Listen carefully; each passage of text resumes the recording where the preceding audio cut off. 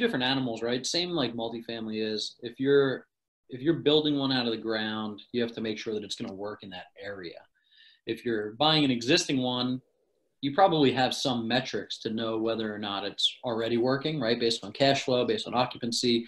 Maybe there's some operational inefficiencies. Maybe it's under market rent, stuff like that. But you have a pretty good predictor of what future cash flows will look like based on what current occupancy looks like.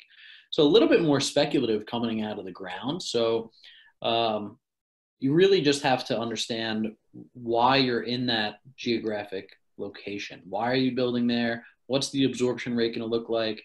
Feasibility studies, I know we touched on this in the podcast. Those are huge, right? I mean, you're spending a lot of time, a lot of money. I mean, the next project that we're doing is almost $12 million just in cost. So we're spending a lot of money. We want to make sure that the location is going to work.